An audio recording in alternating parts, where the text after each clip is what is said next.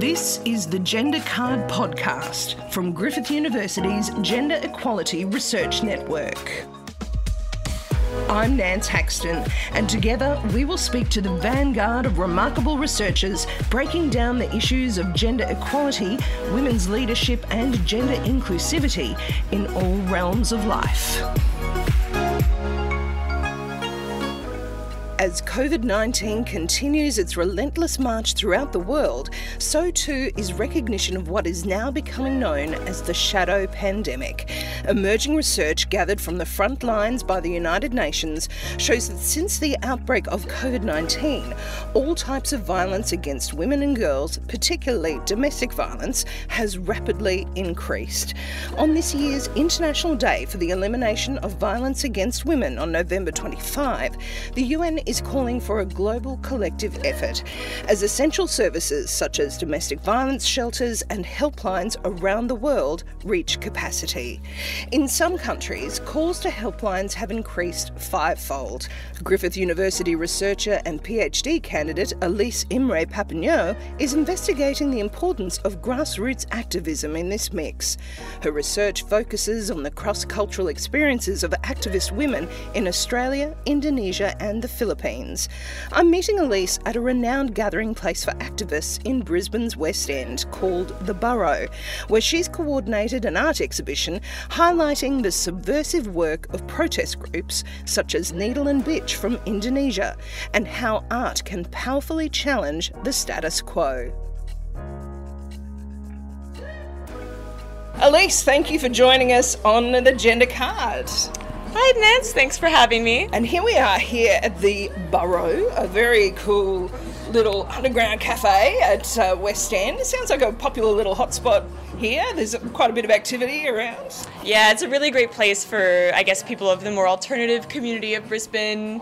It's really been a wholesome place for myself to be since I moved here. And one of my favourite spots, definitely. Good to know that West End still has a little bit of that underground movement while it's being developed. It's still got a bit of that? Yeah, it's, resisting gentrification is not easy, but at least we have a few little spots that we can still kind of call home and have things like these art exhibits and, live music and activities that cater more to, the activist community and the more alternative community. So now that's part of the reason that we're here, because you've got this amazing art exhibition here. Now, Elise, tell us a bit about what we're looking at. We've got everything from bags with logos and messages and underwear with I decide, stop control. This is really a strong exhibition. Yeah, so this is a really exciting project that I've had the privilege to be working on. It's a collaborative effort between my own side project, which is like a DIY crafting community project called Punks for the Planet, and a showcase and fundraiser for an Indonesian anarcho-feminist collective called Needle and Bitch. So they've been struggling a lot with COVID to help fund, their space and their activities in Indonesia. And asked, if they sent me a box full of their own handmade crafts and prints, if I could sell them on their behalf and just help raise a bit of money. That's how this was born. Yeah, I was extremely excited at the idea of that, and it was a bit of a hectic turnaround putting it all together. Doing some events, we did in-house printing workshops, we did radical bingo, we had DIY badge making.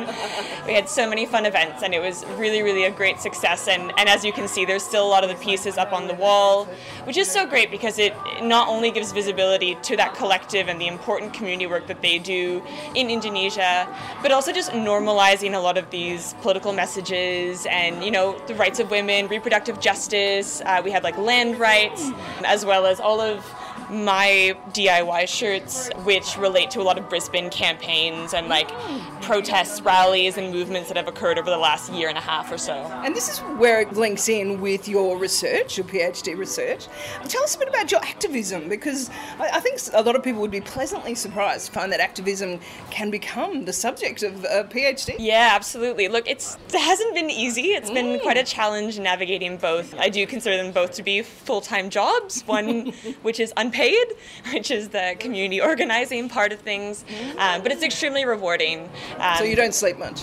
I do not sleep much. I spend a lot of time between my campus office and my activist office, meetings, organizing spaces, organizing events. It's a hectic time, but it's what I love. I'm very passionate about it, so that also helps keep me working on the PhD when it gets really bureaucratic and difficult. It's having that passion, knowing that this project ultimately will hopefully help to serve the activist community or spread more information about the activist work of people in Australia, Indonesia, and the Philippines. And, from a more selfish perspective, it also really helps develop my own activist praxis and helps keep me informed on what's going on and helps refine my own thoughts about my own activism. So for the next little while, if people do come in, they might be able to still score some of these, really unique, one-of-a-kind handmade crafts by the collective. And support the Indonesian Exactly. crafters. Sounds like that's an interesting movement too. Where will this money go? What are they doing there? Yeah, well, there's collective Needle and Bitch is a collective that actually encountered a few years ago when I was doing my master's fieldwork in Indonesia, and they do all sorts of really, really meaningful community work for their local community in Yogyakarta, and it focuses primarily on women's rights and feminism from an anarchist standpoint, so no hierarchy, no ownership. But they've been involved in a lot of land defense movements locally, helping the farmers of that region to fight against development of an airport. They do a lot of community gardening. They do workshops for people, how to make your own menstrual pads out of recycled cloth and fabric, so people can have access to doing things that are more sustainable, more safe, and that they can do themselves. So they're really into that DIY aspect, which is absolutely amazing from my standpoint. It's my favorite thing. And they also offer helplines and counseling programs and a space as well for the queer community in Indonesia, which is, it does face a lot of repression. And in fact, one of these artworks right in front of us, God Save the Queer. Yes. There you go. So, but it's interesting, isn't it? Because certainly from, I think, a mass media standpoint, we don't hear much about those alternative movements in a place like Indonesia. Yeah, definitely.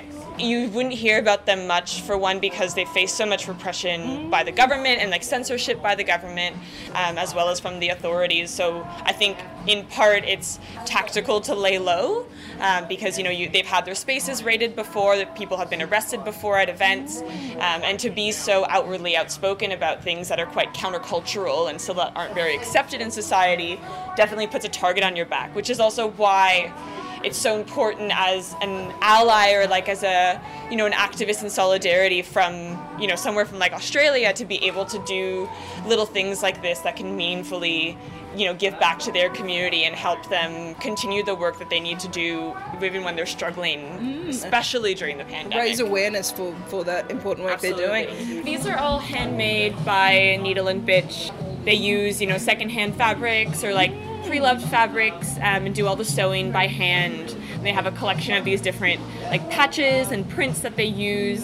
So again, you see a lot of the themes here, being pro-choice, keep the government out of my bedroom, still not loving police, things about gardening, things about consent. So really sex positive, really queer positive.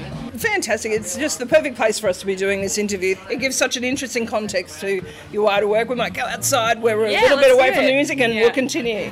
So Elise, we've come back out to the front of the borough, surrounded by the vibe that is West End. So let's talk a bit about this research that you're doing with Griffith. A really interesting part has been looking at, actually through this lens of do-it-yourself, so DIY ethos, how grassroots activists have had to adapt their forms of resistance with the pandemic. So not only having to navigate, the public health measures, so social distancing or lockdown and all this, but also the additional pressures economically and emotionally as well.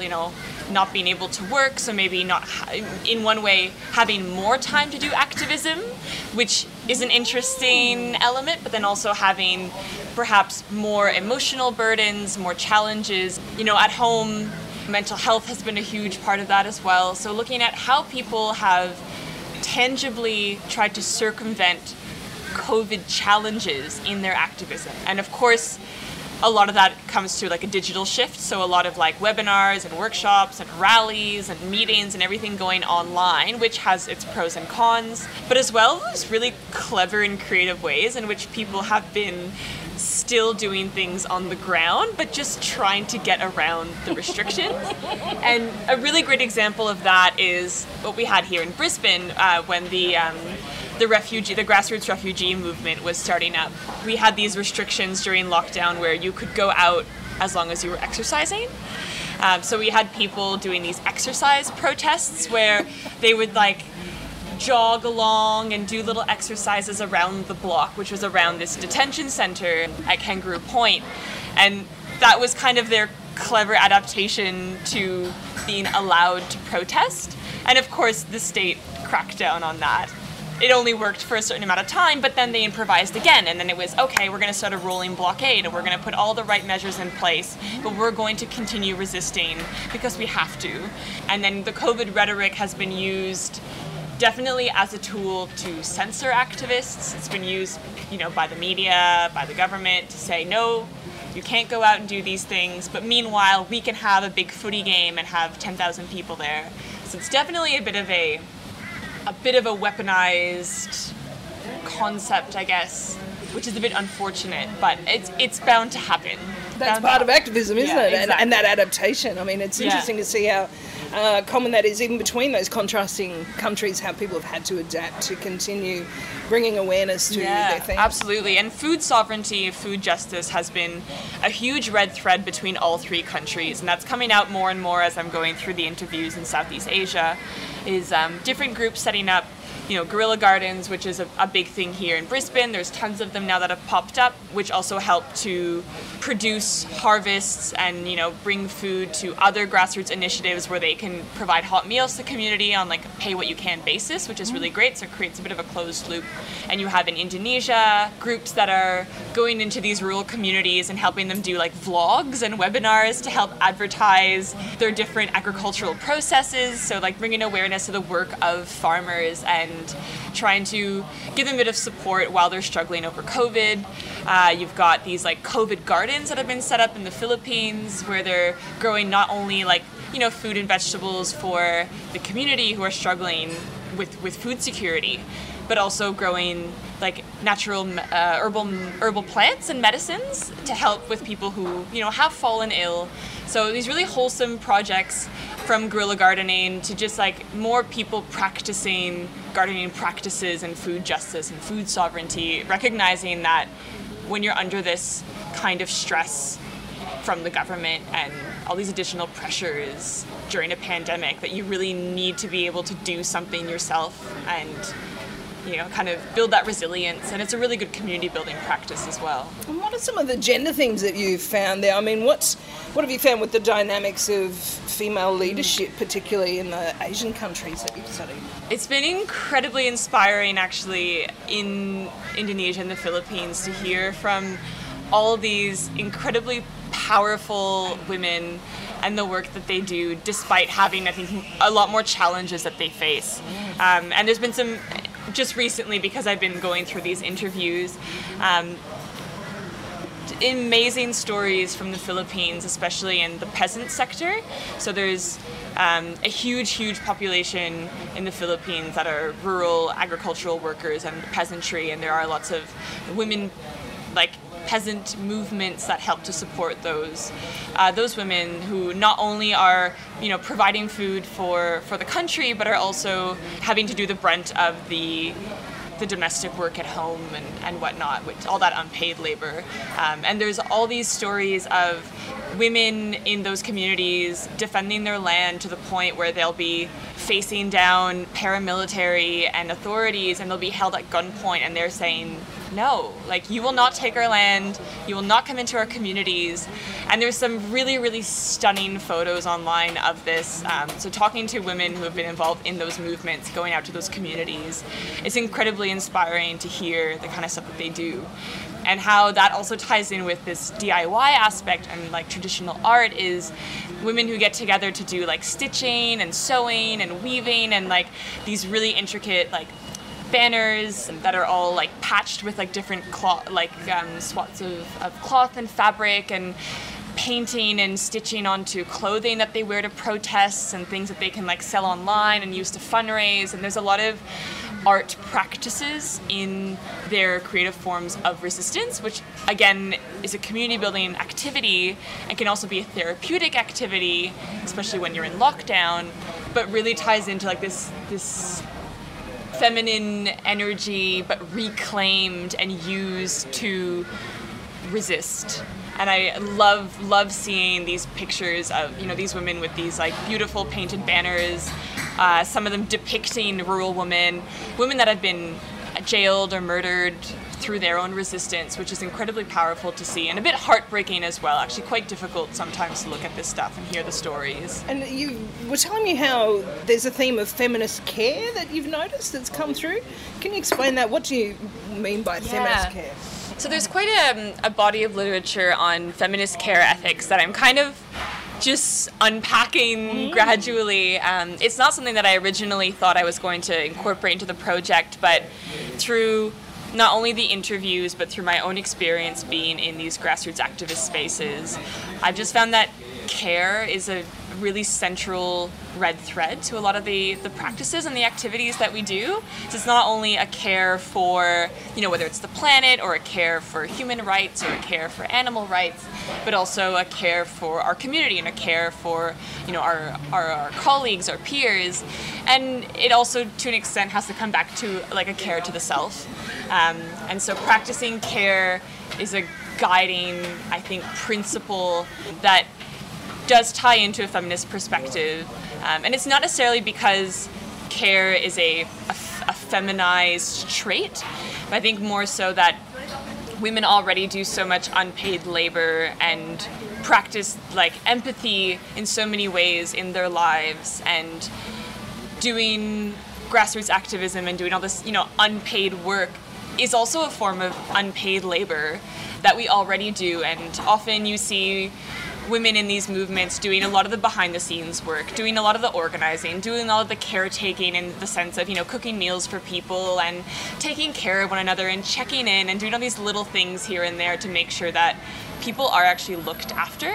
It's not just protests on the streets. Exactly. There's much more to activism, exactly, as we've seen with the art. Absolutely, yeah, absolutely. And I think cooking for your community. Exactly, even that, right? Yeah, and so you have a lot of women who are involved in these grassroots movements. Again, not exclusively, of course, but there has been a bit of a trend in my interviews where people have noticed that men tend to take up more like leadership or front-facing roles, even if there are fewer of them, and women tend to do a lot of the more behind-the-scenes work, a lot of the more, you know, admin stuff, communication stuff, and again, the care work. So making sure that people are fed at meetings, and making sure that the space is clean, and making sure that people have lifts to here, to there, and, you know, just even that process of checking in. You know, having someone after a really long week just send you a message and just be like, hey, you looked really stressed at that last meeting, you know, are you okay? Are things all right with you? And it's also often the women who end up starting these initiatives, like these, you know, like doing online like yoga classes or these like self-care workshops. And a lot of the people I've talked to in my interviews on the topic of burnout and self-care and care for community have mentioned these different initiatives that they've come up with, especially during the pandemic, to be able to maintain that resilience and remain involved in activism despite how difficult it is. Sounds like that's been a real similarity between the three countries that you've looked at. Absolutely. Well, what would be some of the differences, do you think, that you've found with women leadership in these different groups? That's a good question. I haven't really touched on that too much yet, I think, in my interviews. I think one of the biggest things, maybe not so much with female leadership, but in general with the privilege that we have here in Australia, is that we can do a lot more. And yet, because we are in this culture that is a bit more complacent and a bit more obedient and a bit more stable, we often don't. So I feel like that's something that I'm always confronted with when I'm hearing the stories of the grassroots activists in other countries. It inspires me, but it also makes me feel a bit guilty that we're not doing as much sometimes as others are, as much as we could with the privileges that we have. But there's a big emphasis as well on having to deal with domestic work and having children and being mothers in these spaces. So going out in these spaces where you're doing support work for these farming communities, having to, set up some kind of childcare, some kind of childcare space, or having someone there to help with actually the domestic chores in order to allow those women to come to a political organizing meeting, for example, and stay in their homes and cook with them. And that's a really wholesome part of it too, but it's something that maybe we forget, that a lot of these women are mothers and have to balance not only, motherhood, but also activism and their own work and everything else. So that's definitely something that comes out in the interviews as well, that maybe you wouldn't get that same perspective. And have you found, is there still misogyny in these spaces, even though they're so feminine? Absolutely, yeah. I think this is a question that I asked all my participants is, despite the fact that we may find these spaces to be, more progressive and, perhaps, challenging the types of discrimination and oppression that we see in mainstream society, are these spaces actually safe? Are they actually more inclusive? Are they actually more accessible? Or do we just, assume them to be? And I actually found that it was much more, I got a lot more negative responses in Australia from my participants here about the fact that, we do try to create these very inclusive, accessible spaces, but we really stumble with that. There is still sexism, there is still, ableism, there is still racism, there is still definitely, for example, in the climate movement, it's composed pretty much entirely of white middle-class people.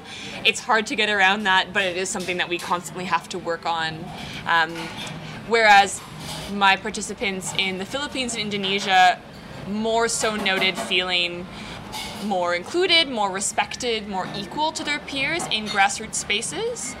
Again, hard to know whether that's because those spaces are just more feminine in themselves, but also a note that the types of masculinities that are noticed in these spaces tend to be a bit different than maybe the norm. Where do you see this research leading to? Well, how will this contribute to activism around the globe, really? Have you chosen these different countries? Yeah, well, I think one of the particular aspects of this project is looking at it through the lens of not only the feminist lens, but through a framework of do-it-yourself theory. So how does do-it-yourself, manifest in these spaces? How is it practiced? How does it contribute to maybe a more flexible, adaptable, maybe a more safe and accessible space? Maybe not. I'm not quite sure yet. And do-it-yourself has been a really big theme in cultural studies and music studies, but I wanted to bring it back into an activist kind of realm, because there's not a lot of studies that really talk about do-it-yourself in grassroots activism, even though to me DIY is a core element of being grassroots. It's improv, it's doing direct action, it's being on the ground, it's actually doing it yourself, right? It's from the roots, it's the people, it's the community, without being led by the government, without having corporate sponsorship, without being, an NGO per se, but just wanting to do what the community needs from the community. So bringing back that DIY perspective to see, what are the red threads between these three countries, which are, very different, but also have their similarities. They all have different recent histories of protests and resistance. They all have a different history with colonialism. They all have, very different socioeconomic contexts, and they all have these quite varied social movements with different tactics and different challenges. So I hope that looking at these three countries and putting them in dialogue, helps to, I guess, in a way, just raise more awareness about the work, the incredible, immense work that grassroots activists are doing, who are often overlooked because they're not in a more formal group as, you know, NGOs and not-for-profits are, which also means they're more unstable. You know, the lifespan of a grassroots activist group is probably a lot less long than someone who has regular funding and a regular space. And being really realistic about the challenges that they face and the fact that, you know, they aren't perfect spaces either. They are flawed spaces, but there's something that we can learn from them. And ultimately, that's where this feminist care ethics perspective comes in, is looking at, okay, well, how do grassroots activists manage things like burnout and like imposter syndrome and compassion fatigue? And what could we learn in other spaces, for myself in academia, for people in other work environments, in community arenas? What could we learn from grassroots activists about how to manage those things proactively rather than only addressing them when they happen to us? And things like burnout, for example, which I have dealt with in my PhD, and I'm sure that, you know, most people have dealt with at some point in their life in the academic space, at least in my experience, is not something that's really talked about until it's already happening. And I think that's a real flaw. And I wish that we could have more proactive tools to actually talk about burnout and like plans, like how do you incorporate the risks of burnout into your research design from the onset? And, you know, when you're going through the ethics process, for example, to not only think about the risks for participants or the risks to the research, but the risks to yourself. Because some of these projects are incredibly taxing emotionally, and I know that my project often brings me to tears. It's incredibly emotionally taxing, and I love it, and I'm super passionate about it, but because I'm so attached to it, it also really does burn me out. And I wish that I had thought about this. I wish that this had been discussed from the onset of my project design. You know, how is something like this going to take a toll on your mental health? You know, how are you actually going to navigate these different spaces and these different aspects of your life? And I wish that it was a conversation that we had more in those academic spaces, because you have so many people who are, you know, juggling the challenges of a PhD and also struggling emotionally, and then we have a pandemic, and it's incredibly challenging, and we just don't normalize a discussion around the emotional tensions of fieldwork and of research. And I think that's a real shame, because we're missing out on this sensitivity that's very real. Even really little things like sitting in a circle instead of sitting all in, you know, in a row with one person at the front, and having name rounds and pronoun rounds and giving opportunities for everyone to identify themselves and to check in about how they're feeling that day. Little things like that are very easy to implement and create a better sense of community among people, and I just feel like that lacks so much in academic spaces, where we are kind of taught to be more individualistic. It's a very competitive environment, and I wish that I had more rapport with my peers.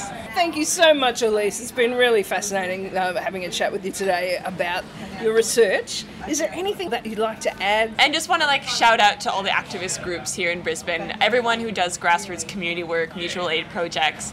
They are incredibly passionate, dedicated individuals, and I wouldn't be doing this type of work if it wasn't for the inspiration that they continue to fuel me with on a daily basis. And for anyone who maybe is thinking about getting involved into activism, I know it seems intimidating from the outside, but we are actually very nice people.